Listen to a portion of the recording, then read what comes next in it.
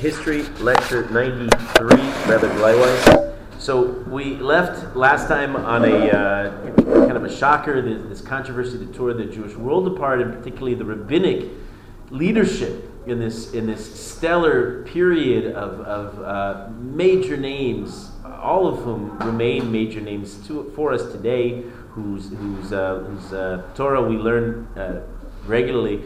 So there were understandable problems, and this rascal by the name of Shabtai Tzvi made such problems for generations and generations that you couldn't trust anybody. And even though history judges them all favorably, in the end, but the damage that was caused at the time is unmistakable. And so we I mentioned the story, and the story is going to linger today too. We're not done with it as we continue.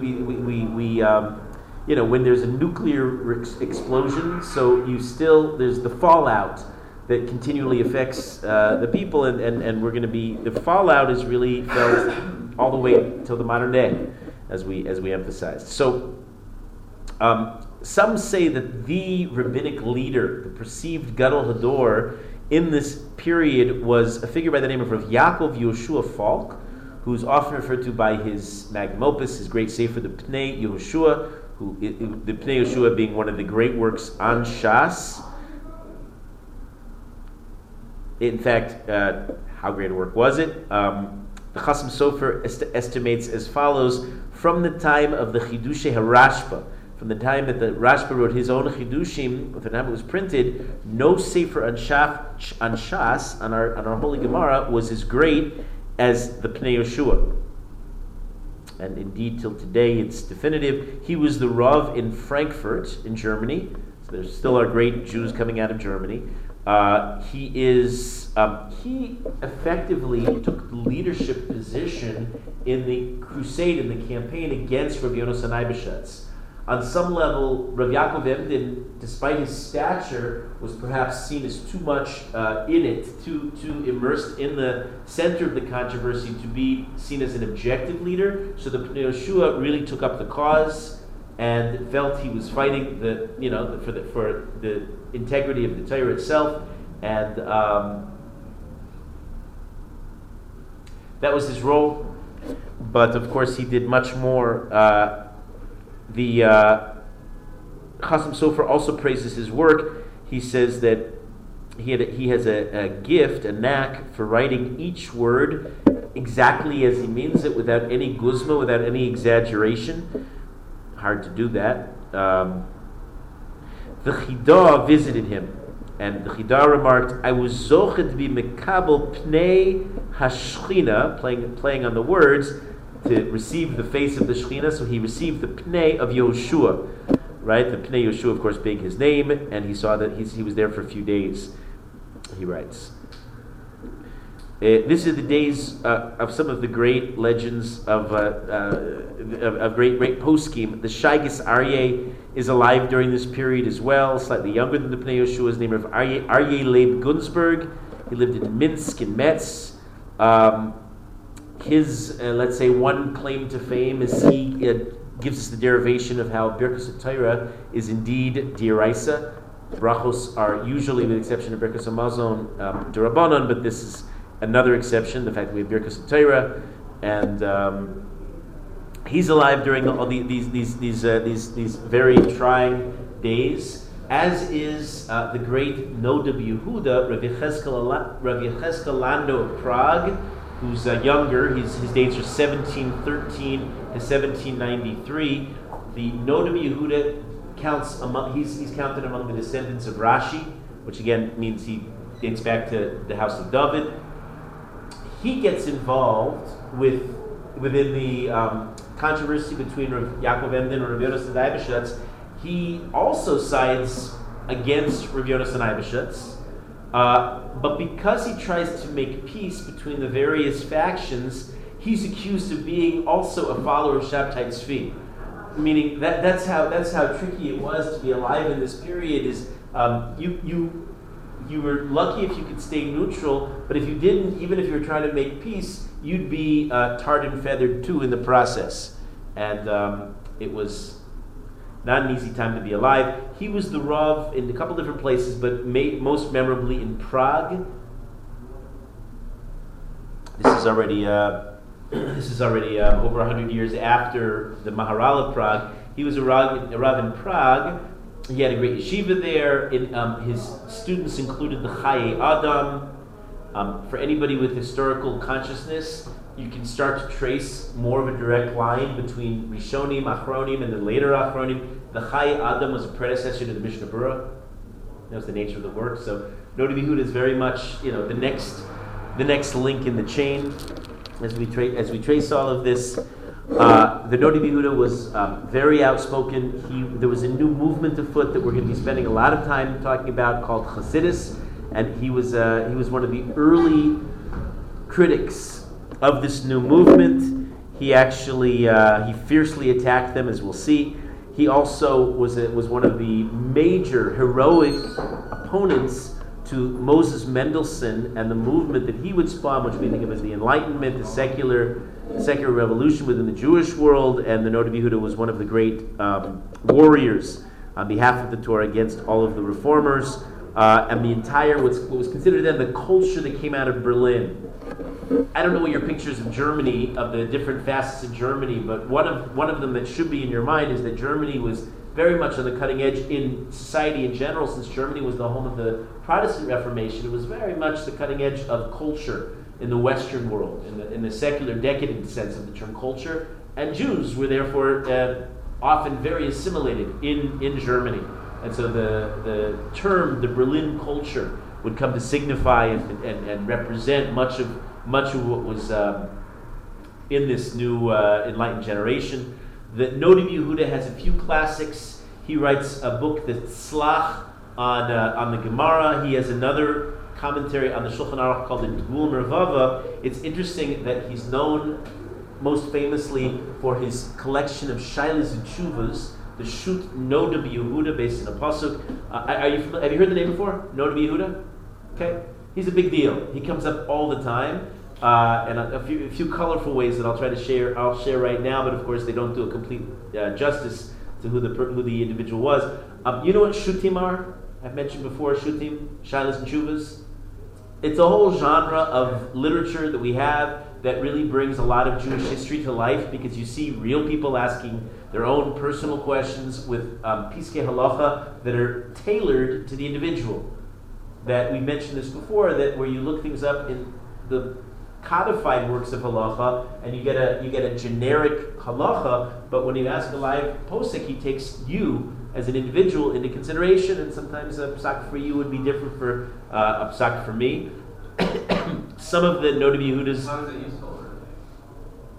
It's entirely useful because Torah is meant to be lived by me now, wherever I am, whenever I am.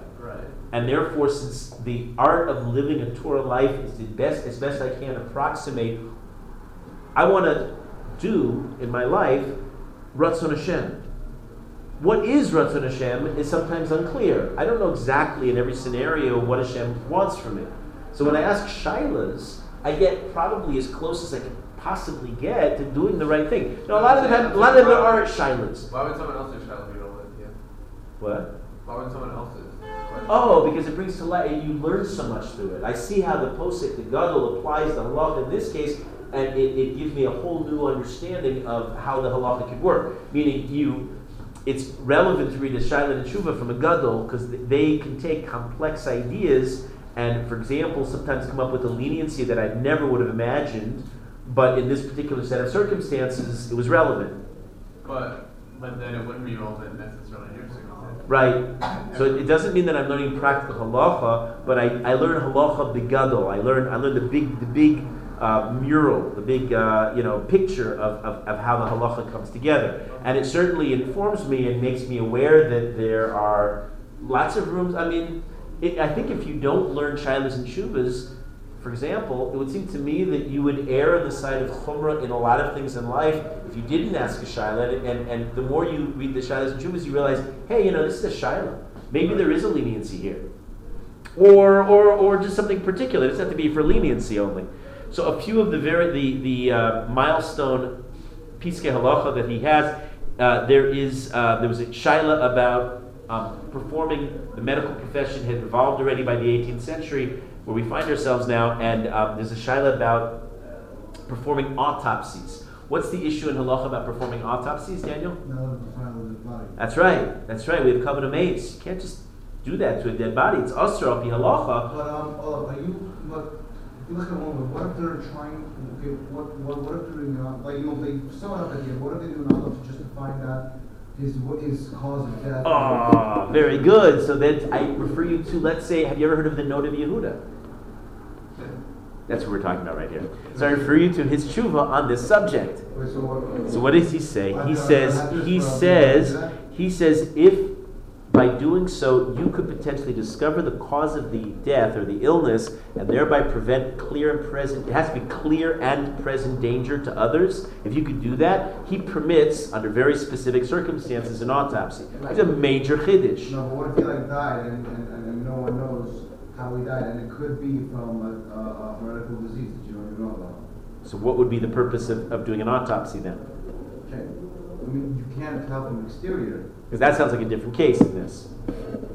This is talking about something where you can save somebody else's life potentially. By the way, it's not 100% that you will save the person's life, but if you have a chance, he permits it. I know you're not allowed to do an autopsy, but are you allowed to, for example, draw a little bit of blood? Like a blood test, just a test to see. You have to have a very good reason. Even that's a bizayon. Even that's desecrating the dead. Injecting it back in, but what would be the purpose? You're still causing some kind of damage, and you wouldn't do it unless there's a good reason to. We wouldn't do that either. How about if somebody's murder? Is that good enough reason to discover the cause of murder? Usually not.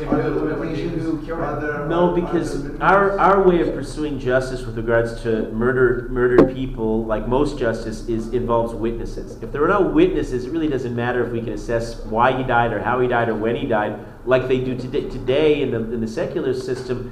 They take all kinds of other material as evidence, and then they would go accordingly. But most crimes of murder, unless certainly if you don't have witnesses, would simply go unjudged in human court, and HaKadosh Baruch Hu would take care of the murderer. In the whole case of autopsy, are there minimum the maxims to it? Like, are they allowed to take a saliva DNA sample? That's an interesting question. I don't know the answer. Anything that would be perceived as a bizayon, I don't know why taking saliva would be, but I can see why puncturing. Right, I can see why puncturing the body could be a bizayon. There's a Torah prohibition against a child doing that to his parents, so clearly it's understood as a negative thing. Taking a hair, a piece of saliva, I can see is not a problem. I can see the problem with that. This is about denigrating the dead person. He has another tshuva. This is even more famous. It's if you ever want to explore the topic of hunting. According to Jewish law, is it permitted to hunt? The answer is it's not, at least nowhere in our classic sources, nowhere in the Tanakh, nowhere in Chazal, is there a prohibition against going hunting. I'm not talking about for food, obviously that's permitted, since the days after the Mabul we're allowed to eat meat. Actually, before the flood, we actually are also allowed to eat meat. How could Adam Arishon have eaten meat? Weren't we all herbivorous? I'm contradicting something I said earlier this year, but the Gemara in Sanhedrin is clear about this. The halacha back then was you were allowed to eat a dead animal. Right. That's correct. That's Tosfos says that in the Gemara in Sanhedrin. If the animal simply dropped dead, there were no laws of shechita, you could eat that. The problem was eating a limb from a live animal. But if the animal was simply dead and just died on its own without being shechted, Adam Rishon could eat it. Alternately, the Medrash says that from the Shemayim, the angels actually brought Adam meat. But that is not a relevant halacha for most of us. Would that be considered flesh? That's a good question too. Adam didn't have Abraham. Miracle meat. What? Adam didn't have Abraham. That's not so clear. Why? By the way, It was the Noah. What's that? It was one of the Shemans of the Noah. Right, that doesn't mean that Adam didn't have it. He might have kept it, but he wasn't obligated on it. I thought it was vegetarians do that. I know, so did I until I said the Tosfos.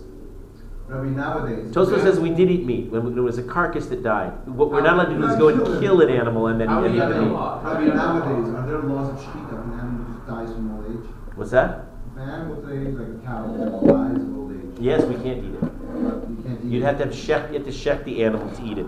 Anyway, getting a little off topic, the Noda Yehuda is one of the defining tshuvas of all times on the law of on the issue of hunting, which is not explicitly prohibited, but Isn't the whole point of shechita because of everyone Chaim that calls the animal is not. I wouldn't say it's the whole point of Shlita. That is the whole point of Shkita. It's not the whole point of Shlita. So Part of Shlita is Xeris Akasu. what Shkita There's more. makes You're sliding us into another discussion I don't really want to have right now. I want to get back to hunting. Where he talks about the hunting is the midah of who do we associate with hunting? Esav. Esav is the quintessence of hunting, the hunter, and that's everything that Yaakov is not. And so for a Jew to partake of this as a sport, as something for recreation, again, not talking about somebody who's just killing animals, shechting animals in a kosher way to be able to consume the meat, but just as such, as hunting, that the Noda Yehuda says is usher. The Noda Yehuda has another tshuva where he talks about putting an upper limit on expenditures on simchas. Because it's not just, even though we get that impression from modern day extravagance, the way people live their lives and have excessive simchas, but that's not an entirely modern issue. Even in the days back in Prague in the Noda Yehuda in the 18th century, apparently they were a little bit too they were a little too extravagant, and so he put an upper limit. And back in these days, you have to appreciate this. The Jewish communities were organized enough that he could do this, and it was effective. And if you somehow violated it, let's say you were a rich person and you wanted to go all out on your daughter's wedding, so you would be ostracized. They had among other things, they could put you in cherem, which is a topic that came up earlier today. They could excommunicate the family. Nowadays, even though in theory there are supposed to be upper limits on these kinds of celebrations, but practically speaking, who's going to enforce it? What kind of penalties can they level at you? Not so many, unless you belong to a tight community. Like, for example, many Hasidim in the world today could potentially. I know of a story where the Ger Rebbe, Hasidei Gur, the Ger Rebbe has such an upper limit, and one of his balabatim had said, Rebbe, I know that you don't want people to spend more than a certain amount on a wedding, but I'm a little bit different since I underwrite so many of our institutions. I'd like to spend a little bit more. And the Ger Rebbe said, that's fine, but just tell me, what will you do when you find your new court? How will you find your new Rebbe, and so on? It clearly indicating that if you violate my terms, then you're welcome to leave. So in the Ger Rebbe can say this. In today's Hefker society, not everybody's capable of doing this. The Noda Yehuda could also say such a thing. Yeah. Sort of hunting could be considered dangerous, and for that reason, as long as you don't hunt, if you're hunting for pay, it's a bit different. But if you're just hunting for sport, he addresses hunting for sport. It's not a Jewish, it's barbaric. It's not a Jewish mode of life.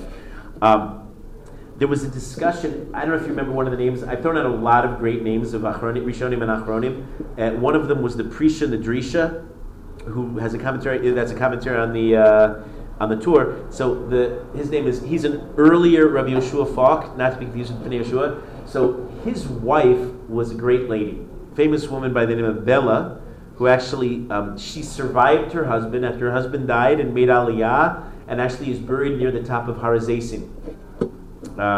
Very interesting figure. In any case, she had an opinion in halacha, Bella, that women should say licht benchen on Yontiv davening before lighting the candles. Usually we say the bracha, the women say the bracha afterwards, but she held that she said that they should say it afterwards, which is different than Shabbos. Shabbos they say the bracha afterwards. And the Noda Yehuda cites her and upholds the halacha. Says that's the correct halacha. So she's the source of halacha, which is really unusual. Not everybody agrees. In an earlier tshuva, the Magen Avraham didn't agree with this, and he actually cites her and seems to make fun a little bit. He says the halacha does not follow the Rebbitzin, the psak of the Rebbitzin. There was an incident, lest you think that the days were very easy and that the Noda Yehuda went without opposition. These are the early days of the Haskalah, of the secular enlightenment. And in one story, there was a wealthy family of Kohanim, and the son of this family got a good shidduch. After huge effort, he became engaged to a very prestigious, well-off divorcee. What's wrong with this picture? Why can't he do that? Is he a Kohen? He's a Kohen. A Kohen is prohibited from the Torah to marry a divorced woman. But this man finally landed this great shidduch, and she's wealthy and so on, and so this family is determined that he's going to get married. And the father approached the Noda B'Yehuda and said, "You're going to be our Mesader Kedushin because you're the great Rav in Prague, and we would have nobody else preside at my son's wedding." And that was the way they were, right? They wanted to make sure that you got the best of the best.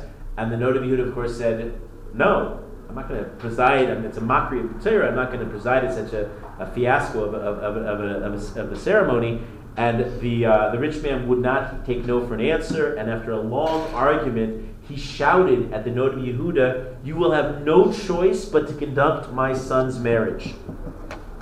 A few days later, a huge procession of carriages come rolling in front of the Noda B'Yehuda's home. And the emissary of the Empress Maria Theresa of the Austro-Hungarian Empire appears himself and comes to the rabbi and says that the Empress herself now is insisting that you preside at the wedding of this Kohen and his son. And the Noda B'Yehuda said to the messenger that he would certainly fulfill the request of the Empress. And everybody looked at him after the messenger went. They said, "How can you do that?" And the Noda B'Yehuda said, "It's fine. I'll do exactly what the Empress asked for." So now the word is out, and of course, not only is the family of Kohanim very, very happy, they have their Rav and they have their wedding, but the word goes out, and the early Maskilim, who are very anti-rabbinic, get very excited. The Noda B'Yehuda himself is going to be forced to violate the Torah, and they want to see this. So the word gets out, and thousands of people from all over come flocking to Prague for this major event, for this wedding.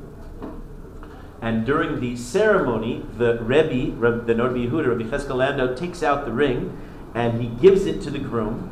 And the groom was obviously somebody not well versed in Torah, something of an Amhara, so he needed guidance every step of the way, and he needed to repeat, what does a groom say at the chuppah as he places the ring on the Kala's finger? Yes. Really? No. Harei at mikudeshes li betabazu. No. You are betrothed to me with this ring according to the laws of Moshe, right? That's what we say. Okay, you'll know this one day, sooner than you realize. You'll be taking out a ring and doing much the same. So he had to repeat this for the groom, and the Noda B'Yehuda repeated as follows: "Behold, behold, you are betrothed to me. You are betrothed to me with this ring, according to the laws of Empress Maria Theresa. Empress Maria Theresa. You are wed." Did you catch that? Yes. Clever solution to a difficult problem. All the Noda B'Yehuda did was perform a civil marriage. He said, because the Empress Maria Theresa insisted that I perform this marriage, so I did. And then they asked him afterwards, they said, "But wait, isn't it the Nusach according to the laws of Moshe and the Torah?" And they said, "Well, no, of course not. This is against the laws of Moshe and the Torah, so I couldn't say those words." So indeed, they were not married. But then when I'm assuming they consummated their marriage. Yeah, that's an interesting question. But they were going to do that anyway. So that's not something that the Noda B'Yehuda obviously was going to weigh in on, but he certainly wasn't going to make a mockery of the Torah. So if they had a kid, would it be a No, the kid would be a halal. Since a Kohen marries a woman unfit for him, who's not ro'ah, again, a child, the result of that is a woman who's not fit, the child is a halal. These are the days in the 1700s that we find that the Yerushalmi would start to have its own renaissance and would be increasingly studied. Not that it was neglected, and if you learn Rishonim, we find in Rishonim that they were definitely learning the Yerushalmi, not as much as the Bavli, but it was there. But it emerges, and now just like we have because with the printing press we have a formal text of the Bavli with classic Mefarshim, mostly Rishonim, but the Yerushalmi doesn't really have so many commentaries on it. So now some of the great commentaries that adorn the page of the Yerushalmi are emerging in the 1700s. The major commentaries are called the Pnei Moshe, who's Rav Moshe Margolios from Lithuania. He was actually one of the teachers of the Vilna Gaon.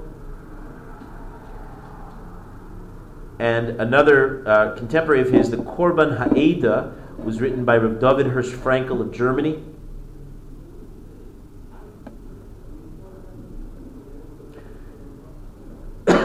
Y'all remember the story of Shabtai Tzvi? Okay, I haven't forgotten it yet. we can't forget it so quickly. Well, it's gonna come back to haunt us in a tangible form. Shabtai Tzvi, we know, converted to Islam and perishes in the 1670s. Yaakov Frank was born in 1726 and will emerge as a force not quite a century after Shabtai Tzvi. But when he emerges, he calls himself a reincarnation, in Kabbalistic terms, a Gilgul of David HaMelech and Shabtai Tzvi. How does that work? Well, he said it, and so it was. But in Kabbalah, is there double? Can you be reincarnated? Yeah, sure, several times. That's actually People can be one person. absolutely, and not only can be one person, but a person, the neshama can come back as an inanimate object too, I or know as an that, animal, yeah. right? So certainly multiple Or like a people. rock. Yeah, all possibilities in the scheme of things. So you have to realize, one of the things you have to do as we're learning history is realize so many of these strands, these loose strands, these personalities that we're meeting, these issues in history are happening simultaneously. And as I'm describing all of these events, I'm describing the conflict between Rav Yaakov Emden and Rav Yonasan Eibeshetz, all of Sabbatianism, and the aftermath of Shabtai Tzvi. Yaakov Frank being a part of that. The Haskalah, the Enlightenment, and what we're going to see soon enough, we're going to start it today, the breakout, the big revolution to shake up the Jewish world in the 1700s is, of course, Hasidus. The revolution of Hasidus. All of this is happening simultaneously. When I describe each of these little chapters as discrete units, sometimes you lose that global perspective. So Yaakov Frank is certainly from a family that follows Shabtai Tzvi. He emerges in Podolia with his new religion in 1755. They call it, after him, Frankism. He incorporates, this is novel, even Shabtai Tzvi didn't stoop this low. It's based on Torah, and it's also based on Christianity. I mean, we saw that, certainly unmistakably, a lot of what was going on with Shabtai Tzvi had clear antecedents in Christian practice, but now Yaakov Frank is unapologetic. He embraces Yoshka. He also has no problem admitting publicly that he was an Am Haaretz. He really didn't know much Torah. But that doesn't stop him from claiming that he was a messianic figure. Of course, the rabbinic establishment, in response to Yaakov Frank, puts him into cherem. But we've already learned once, twice, burned 3 times that the cherem now is decreasingly effective. His major, they single out what were his major crimes. He's accused of embracing Yoshka. He embraced the Enlightenment, and he had a practice that sounds a lot like Shabtai Tzvi. He had practices what he called tahara through averos, meaning in public he committed acts of pritzus, of immodesty, flagrantly. And that was part of his mystique. Probably the most famous event in Yaakov Frank's life was 2 years later, 1757. He arranges a major public disputation, a debate with rabbis in Lemberg in Poland. And guess how the bishop, after he hears the 2 different sides presented, the bishop, the Christian bishop, does he side with the rabbis or with Yaakov Frank? Well, what do you guess? Frank being, of course, more sympathetic to the Christians, Frank wins. And in response, the bishop orders 1,000 copies of the Talmud to be dragged through the streets and publicly burned. If you're starting to feel that history is beating you over the head with a bludgeon and the same events just keep happening, just imagine what it was like to be alive and enduring these experiences. There's just no let up. And wherever we are, it seems like the same thing, sometimes more intensively, follow us. Yaakov Frank remains influential throughout his life. Even when he's in prison for 13 years, he continues to practice. And when he dies, he has a charismatic daughter by the name of Chava, and she keeps the crusade going long after his death. And one hears about Francus. It's another development until they also kind of phase out. but while they were around, they were certainly destructive.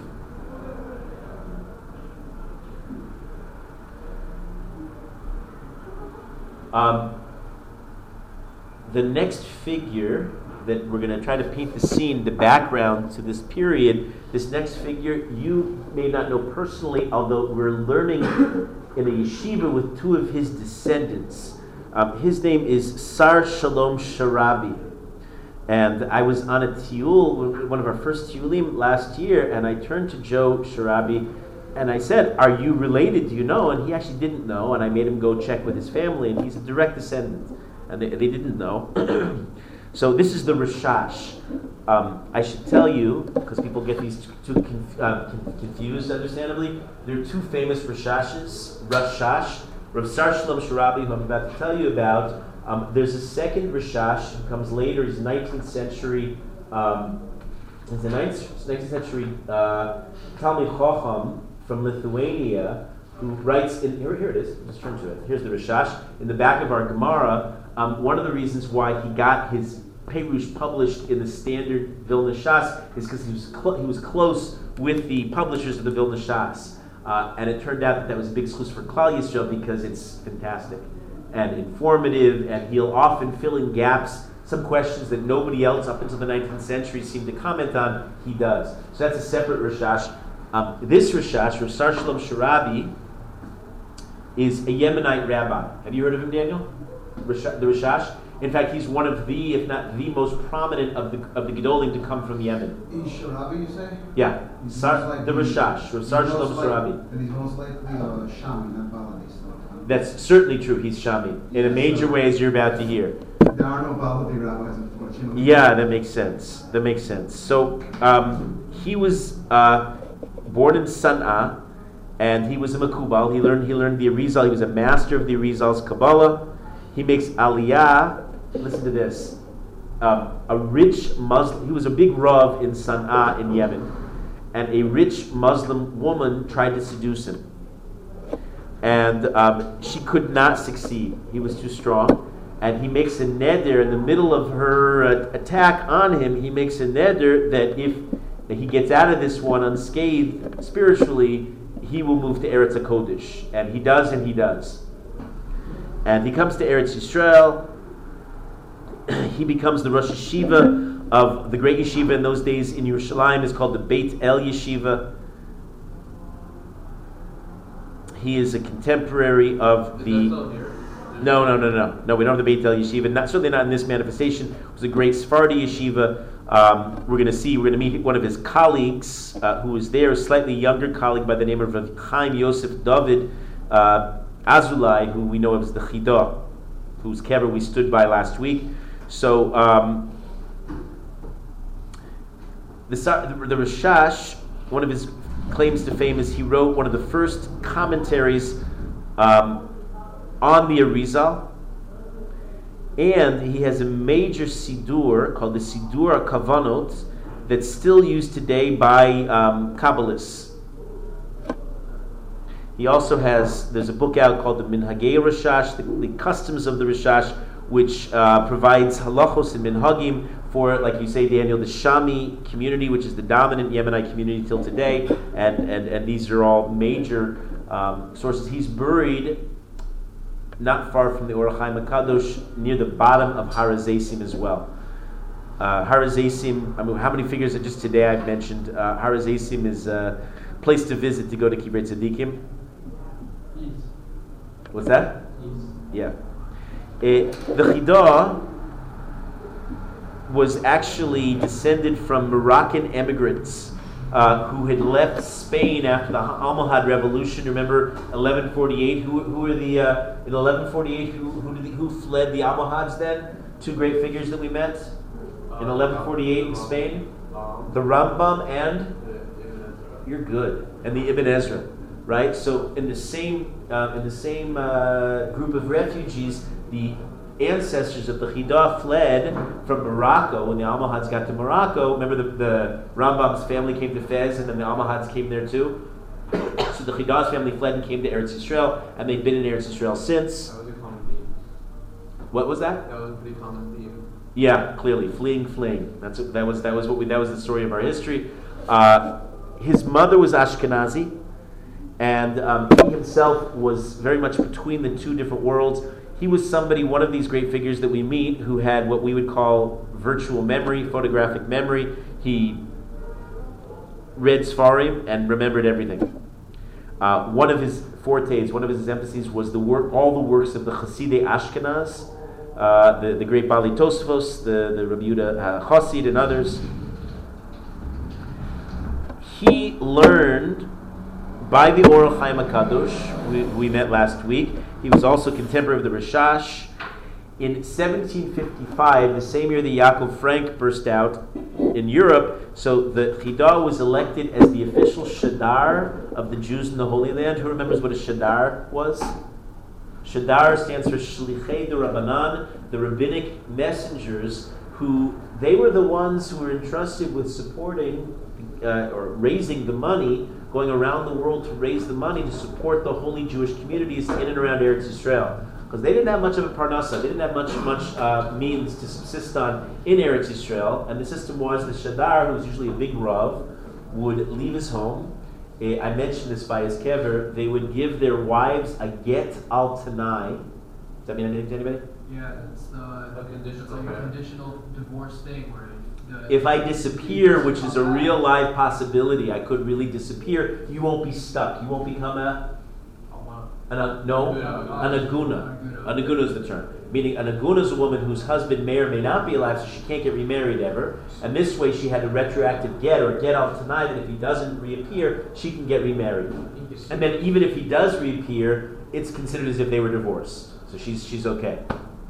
So that was the practice because it was extremely dangerous. They were beset by pirates, and the world was hardly Jew-friendly. And they would come back and they would divvy out the money, whatever money they managed to raise. And usually you wanted somebody prominent, somebody who would be well received all around the world and would do an effective job. He traveled around the world. He otherwise lived in Hebron. That was his base. When we last saw Hebron, it was the base of Shabtai Tzvi supporters. Chidah was not a supporter of Shabtai Tzvi. Because he traveled so widely, he had access to almost all the major libraries of the world, and he clearly, much like we're going to see a few years later after the Chidah, we're going to see the Vilna Gaon doing this even more so, he clearly just consumed the books. And then he turned around and wrote his own books, about 70 all told, on every topic under the sun, halacha and medrash. He has a work trying to square all the chronological inconsistencies of history, so he's helpful for us, for our purposes. I've mentioned the Chidah many times because he has something to say about everybody. He's that kind of comprehensive figure. We owe a lot to the Chidah. For example, the nusach that we say on Rosh Hashanah in Tashlich, the Chidah put together, it's mostly his, based on the Levush.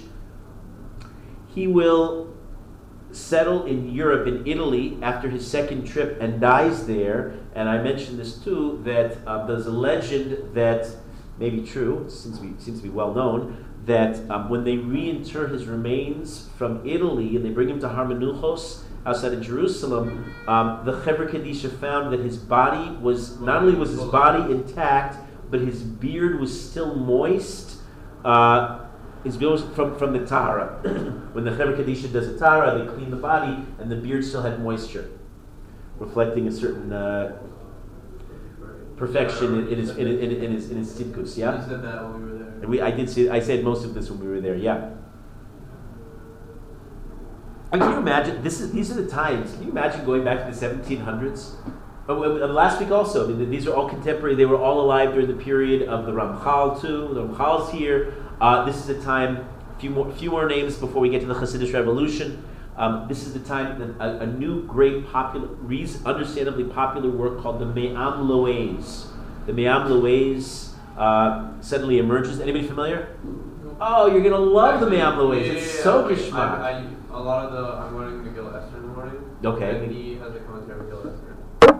Me'am Lo'ez is a commentary on the Tanakh. Wait, he definitely has a commentary on Megillah. Well, A lot of the stuff in the Bible. Oh, on Megillus Esther, Yeah, correct? yeah. Not Gemara Megillah, correct? Of course, he has an Esther. Right, absolutely, and this is the Me'am Lo'ez. The Me'am Lo'ez is a compository of midrashim and different chazals, but lots of mefarshim and sometimes obscure quotations that you wouldn't find elsewhere.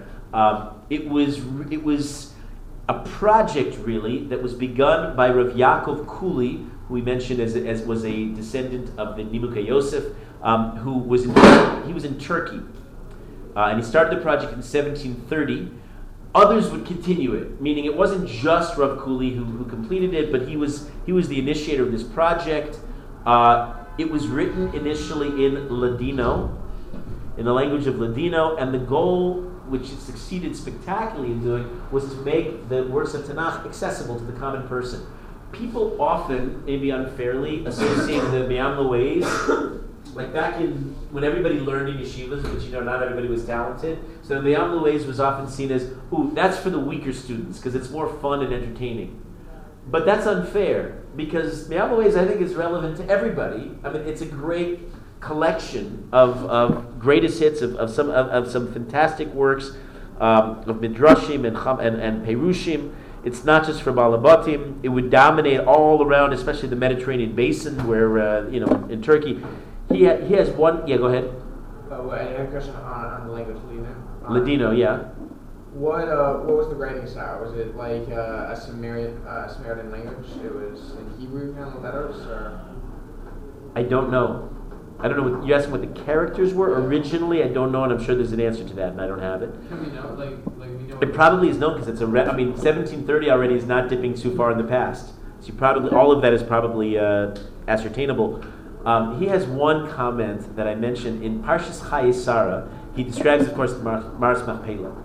And then, almost like he's working for the Shadarim, for the Shlichei D'Rabbanan, he breaks from form. You're reading a Perush, after all, on Chumash, and suddenly it sounds like you're reading a fundraiser's manual, because he breaks from form and he tells his reader, by the way, there's a struggling Jewish community living in Hebron, and they're the custodians over the holy graves of Adam and Chava and Avram and Yitzchak and Yaakov and Sarah and Rivka and Leah, and he admonishes the reader, go support them. Go out and write a very generous check and present it to, he doesn't say the Chidah, but all those Jews who go around collecting for the Holy Land, because they're there for you. Right? They're your emissaries taking care of the holy sites on behalf of all of Klal Yisrael. Writes the Me'am Lo'ez as interesting, not unexpected kind of a perush.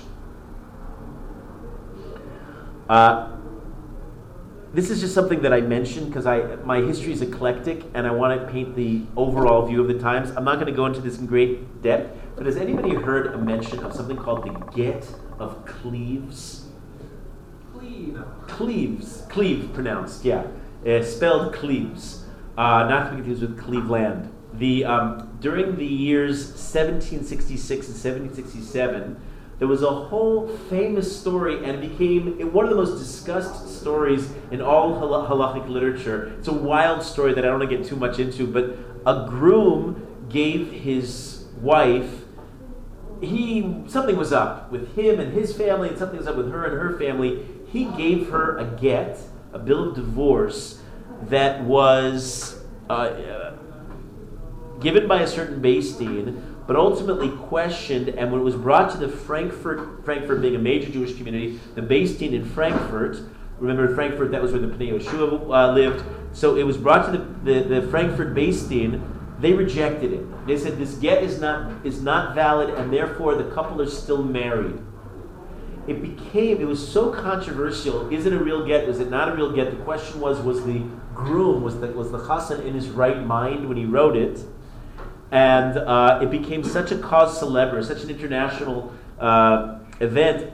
Almost everybody became a who's list who was alive at the time weighed in with their opinions. So Rav Yaakov Emden and the Noda Yehuda, and virtually, it's almost all the major poskim that I've been mentioning now had their opinions. Almost everybody supported the original get against the Frankfurt Beit Din that rejected it. So of course, it's not just theoretical. Is this couple married or not married? Suddenly became a major issue. Eventually, it didn't matter because the couple, they sounded like lunatics, the couple remarried.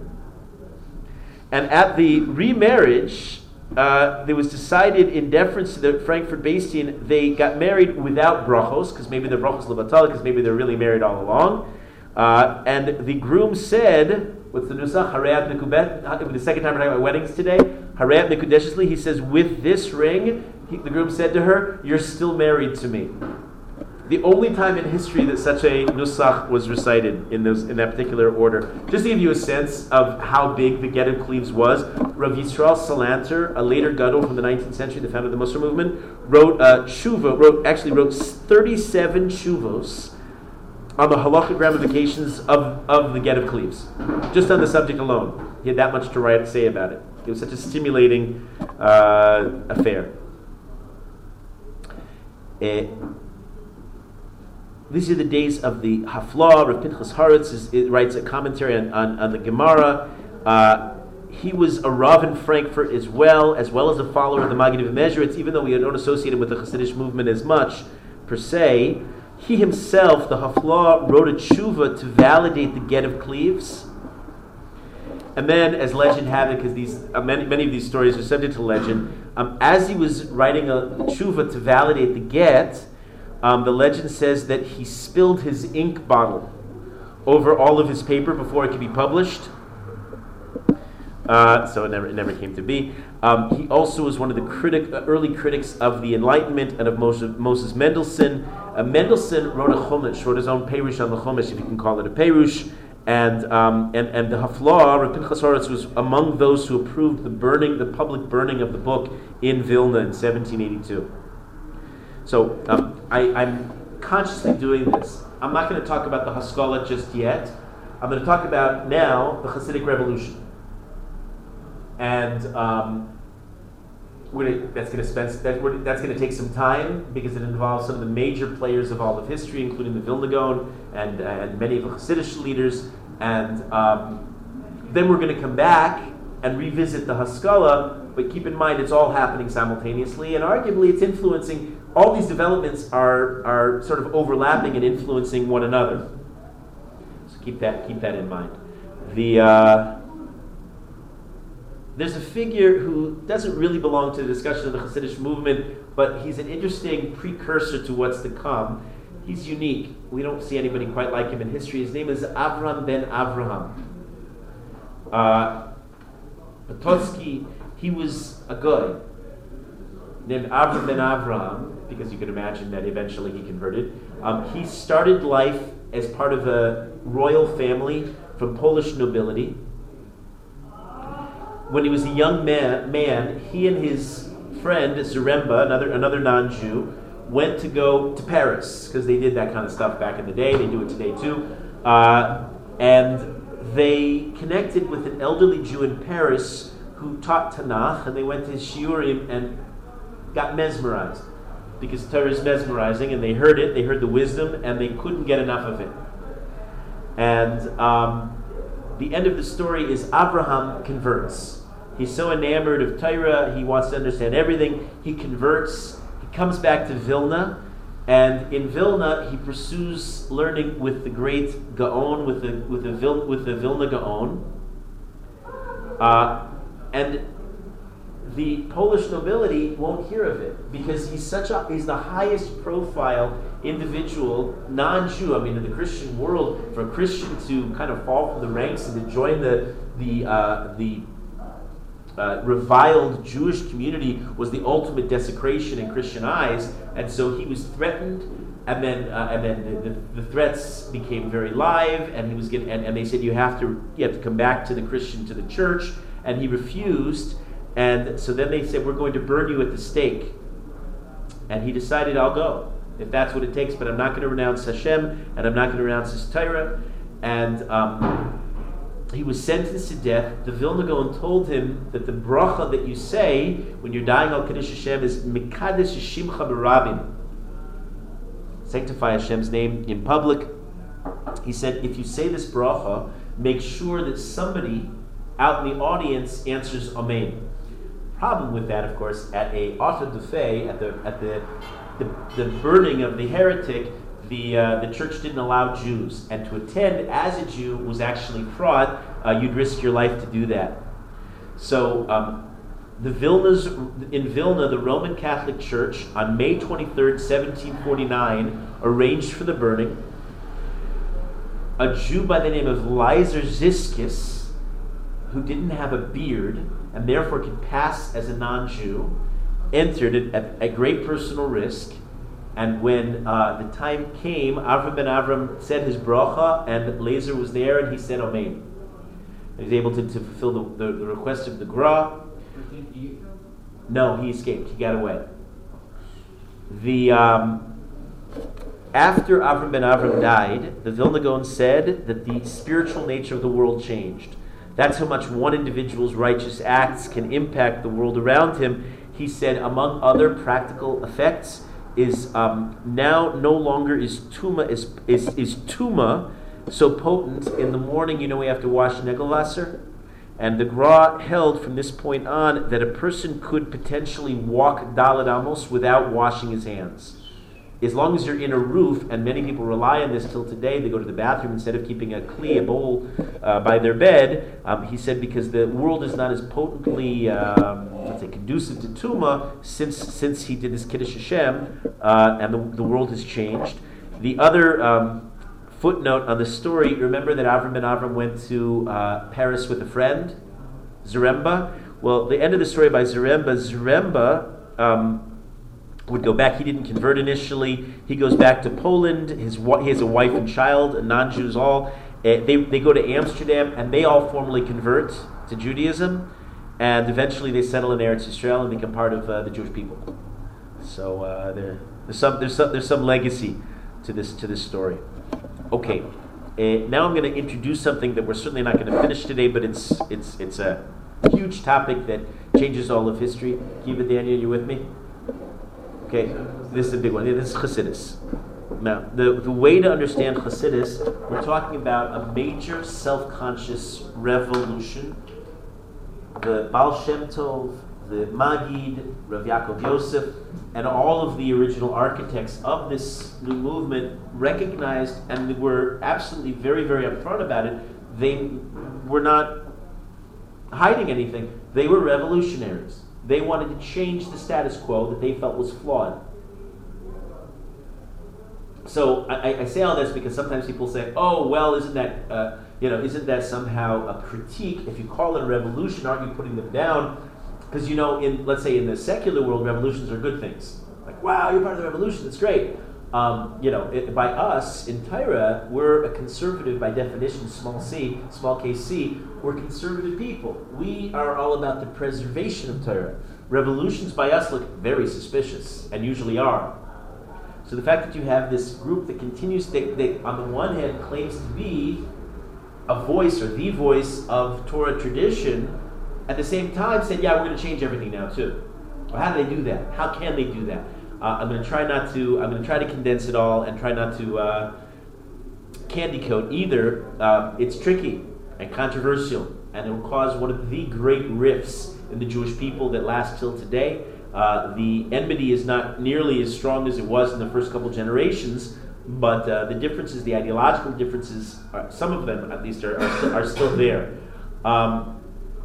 Now, keep in mind that much of what we keep saying as we occasionally take a step back in history and consider where we're holding still pertains right now. The exile still, as much as ever, feels endless. We're now a century after Tach B'Tat, but the persecutions and the book burnings and the auto de fe and the Inquisition is still around, and nothing is abating, and the Jews are not coming back to Eretz Yisrael in any large number. Mashiach apparently did not come, and being burnt by Shabtai Tzvi and Yaakov Frank and all of the continued underground movements of these false messiahs is still very much on people's minds. The Jews from the outside are suffering anti-Semitism. From the inside, there's all this internal strife. There's arguments, as we saw, all of which is very much in the background. There's disillusionment with the rabbinate. there's a growing feeling of disenfranchisement. What do I mean by that? I mean that you're a simple Jew, and since this takes place predominantly in Eastern Europe, I'm thinking of Poland and to maybe a slightly lesser degree Russia and Hungary, but not much less. Those areas, Hungary being, of course, the Austro-Hungarian Empire, not just Hungary of today as we know it. But this central eastern part of Europe, I'll finish the sentence that you're on, Arya. If you're a simple Jew in the village, in Galicia, in the Ukraine, I don't know where, in Hungary, let's say you didn't know how to learn as well as some of the top scholars of the day. But you were a Yirei Shamayim, you loved Hashem, you loved His Torah, but you didn't always feel that you were a part of things. You felt that the world was maybe a little bit elitist, and you wanted access to it. You didn't always find it. So that's also there's a deep spiritual alienation, and this is just happening at the turn of events in history where alternatives are starting to open up for the Jews. It's around this time that we're going to see the first Jews are invited to attend non-Jewish universities, where the walls of the shtetl are just about to, maybe they're not quite falling down, but they're cracks opening up. And so the outside world is calling, maybe more in the western part of Europe than the eastern part of Europe. But all of these are very much on people's minds, and they're hungry, and they're looking for something. And whereas in the West, the revolution manifests itself in terms of assimilation and enlightenment, in the East, it almost takes the opposite direction. It manifests itself in going deeper into serving of Hashem. Hasidus was very much about shaking out the carpet, but trying to reinforce people's Yirah Shamayim. At heart, that's what the Baal Shem Tov was aiming for. It's a totally different kind of revolution. Arya, what were you going to say? Is that at all connected? A little louder for me? Is that at all connected to No, different geography. Ottoman Empire is south, in the area that we think of as Turkey, and then the Middle East today. Yeah. Remember, these are the days, we're now in the 1700s, these are the days of revolution all around the world. From the American to the French Revolution eventually. We're around the corner from the Industrial Revolution, as we keep saying, the Enlightenment. The Russian Revolution's coming up. Jews are not immune. And the religious devotion of this particular revolution is going to be infectious. Let's introduce the Baal Shem Tov. His full name is Rabbi Yisrael ben Eliezer. His dates are 1698 to 1760. He's considered by everybody as the founder of Hasidus. He was from the Ukraine, from Okopi, Ukraine. He says about himself, he doesn't write much. We don't have many writings. We have mostly his two primary disciples and many, many legends, some of which contradict one another, or not always, depending on which source you get it from. Other sources contradict them. By most accounts, he says about himself that he was not a distinguished Talmid Chacham. He emphasizes his gift in tefillah more than in learning Torah. Doesn't mean he was an Am Haaretz. He knew a lot, but he said that was not where his strengths lay. The term Baal Shem, he was not the only one. A Baal Shem refers to anybody who writes Kameos. A Kameya, you remember that Rav Yonasan Eibeshitz was a Baal Shem. He wrote Kameos, and that was how Rav Yaakov Emden initially discovered what he wrote and accused him of following Shabtai Tzvi. So as somebody who could write a Kameya, our world is so spiritually alienated and removed from this. Maybe if you're part of the Sephardi world, you have a little bit more spirituality in this form, but back in the day, if you were sick, you would approach a Baal Shem and he would write a Kameya, specific combination of different psukim, gematrias, and you would wear it around your neck. And it was understood that might help you get healthy again. It has spiritual power on some level. So that's a Baal Shem was somebody you approached if your daughter couldn't get a shidduch, if you had hard times with parnasa, all kinds of issues out there in the world. But the name Baal Shem Tov will become historically associated with Rav Yisrael. We have many, many legends of his miraculous works. Although beyond the miraculous works and the many, many legends, I'm going to share a few of them with you. We actually don't know very much about his life. What we know is a little bit hazy, but I'm going to try to share the basics. When he was a young man, he was part of a group called the Tzadikim Nistarim, the hidden righteous men. Their job was to teach children who were otherwise wayward kids, whose parents couldn't care for them properly, and they drew them in. And I guess you consider it kind of like a Kabbalistic youth group. Initially, even though he was clearly somebody of stature and importance, he hid that from the world and presented himself as a simpleton, as nobody special. He learned secretly at night, but by day nobody recognized him as important. In fact, his brother-in-law was a Talmid Chacham, who, when the Baal Shem Tov got married initially, the brother-in-law was opposed to it, and he told his daughter, no, you can't get married. And then after they were married, he encouraged her to get divorced from this terrible Am Haaretz. Only later did the Baal Shem Tov, when he revealed himself first to his wife and then to the world, did the world recognize what a special soul he was. That was it when he was 36 years old. He moved to his final home place and resting place to Mezhevich, and it was there that he attracted a much larger following. He is married. He has a daughter named Udel and a son named Tzvi Hirsch. This is important. Why do I mention? I mean, usually you notice I'm not going into so many of the personal details of the Gdolim, but the Baal Shem Tov is such a celebrated figure, and his personality will generate so much in the future. For example, it's from his daughter that Rabbi Nachman of Bratslav will descend. So it's important to kind of trace the various key players, and his children will play a role in the new movement. While he's alive, he's a semi-controversial figure, but not at any major point. It's really only after he dies that we start to hear Gedolim, and I mentioned like the Noda Yehuda and Rav Yaakov Emden start to become much more vocal in their criticism of this new movement. And there becomes an open antagonism when there's a real concern. Wait a minute, this is another instance of Shabtai Tzvi coming around the corner. That's what Chassidus looked like. So during his life, the jury's sort of out. What was the reception? Not so clear. It's more the stuff of clouded legends.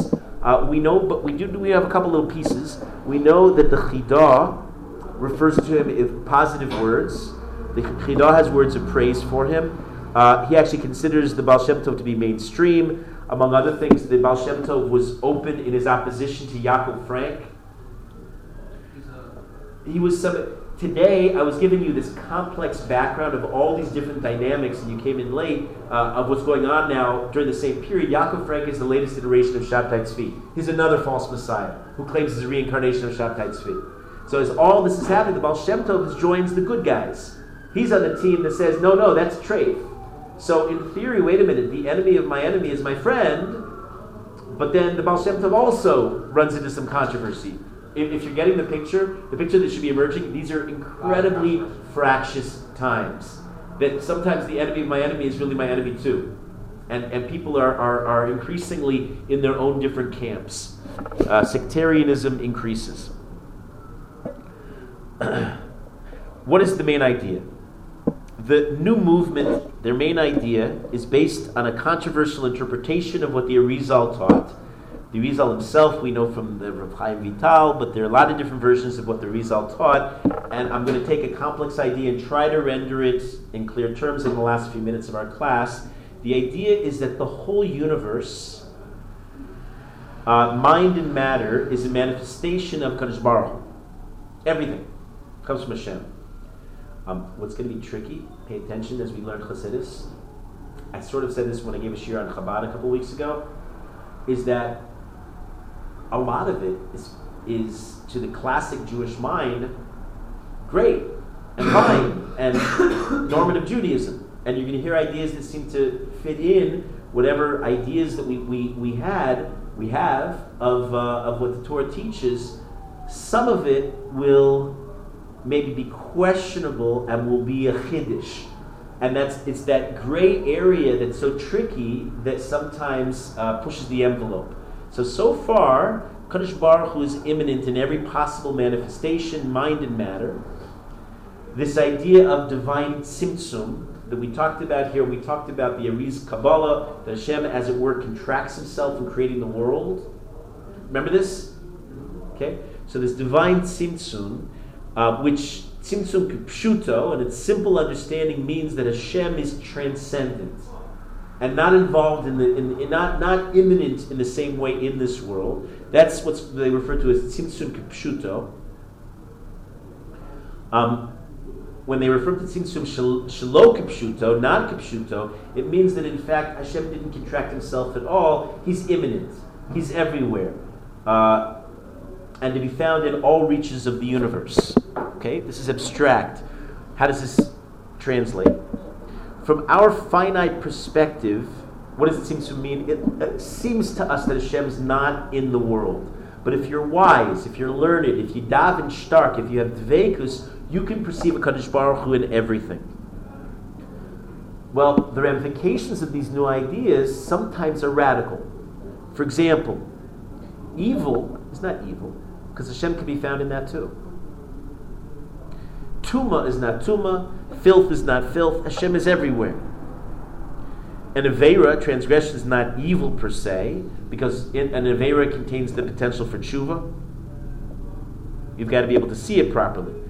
Kabbalistic ideas of the klipa, of the divine sparks that are trapped inside the lower reaches of the physical world. The goal then is to go down into the physical world and to untrap that.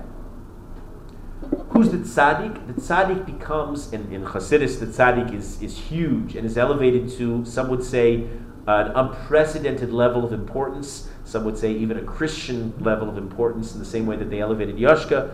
The tzaddik now is the figure who now knows how to take these sparks, these nitzotzos from the klipos, and elevate them. The critics of this said, wait a minute, you're going to go down into the tuma, you're going to get lost there, you're going to get trapped there. It's going to lead towards all kinds of excess. And they recognize the ideas actually as sounding, Ilan, you used the word a few lessons ago, the essence of the ideas sounded to them a lot like Baruch Spinoza's pantheism. Pantheism, which is to see Hashem and nature as identical. And we don't say that. We don't say Hashem is nature. We say Hashem certainly is the creator of the universe and he's the master of everything. But whether we say Hashem was contracted himself, was tzimtzum kipshuto or shimtzum shelo kipshuto, that becomes more subtle. What we're going to have to do, B'ezras Hashem, tomorrow, I planted some of these ideas now initially to get you thinking. I'm not going to go into great depth, but I'm going to talk about how this sometimes manifests itself in practical areas, and what the Baal Shem Tov taught and what other Hasidim would teach, including, I'll give you a couple of ideas. We know it's also to look at a beautiful woman because it could lead to desire. But what if you see in that desire the potential for evil, but also the potential for a Kadosh Baruch Hu's greatness? And you see, if you capture that image and you stare at it and you hold it there, you could actually potentially release some divine spark that's in the beauty itself. Can you hear how this idea, maybe in the wrong hands, could be used for sin, and the opposite of what the Hasidim were preaching? Who uses that even in a positive way today? What's that? Like, is that an idea even today? There, you hear some ideas like this, that you can find a Kadosh Baruch Hu in the dark side, as it were. So people look at women. Well, that's where certainly one of the initial points that the Misnagdim would cry foul at would be at ideas like this, where you're basically going to an area that traditional Judaism never went there. The traditional approach in Chazal and Halacha is no, that's usher. You can't go there at all. And now these new ideas, you find a Kadosh Baruch Hu dafke in the lower recesses of this world, and we're going to see what the role of the Rebbe is going to play. We're going to talk about the role of learning Torah and many of the controversies that will emerge.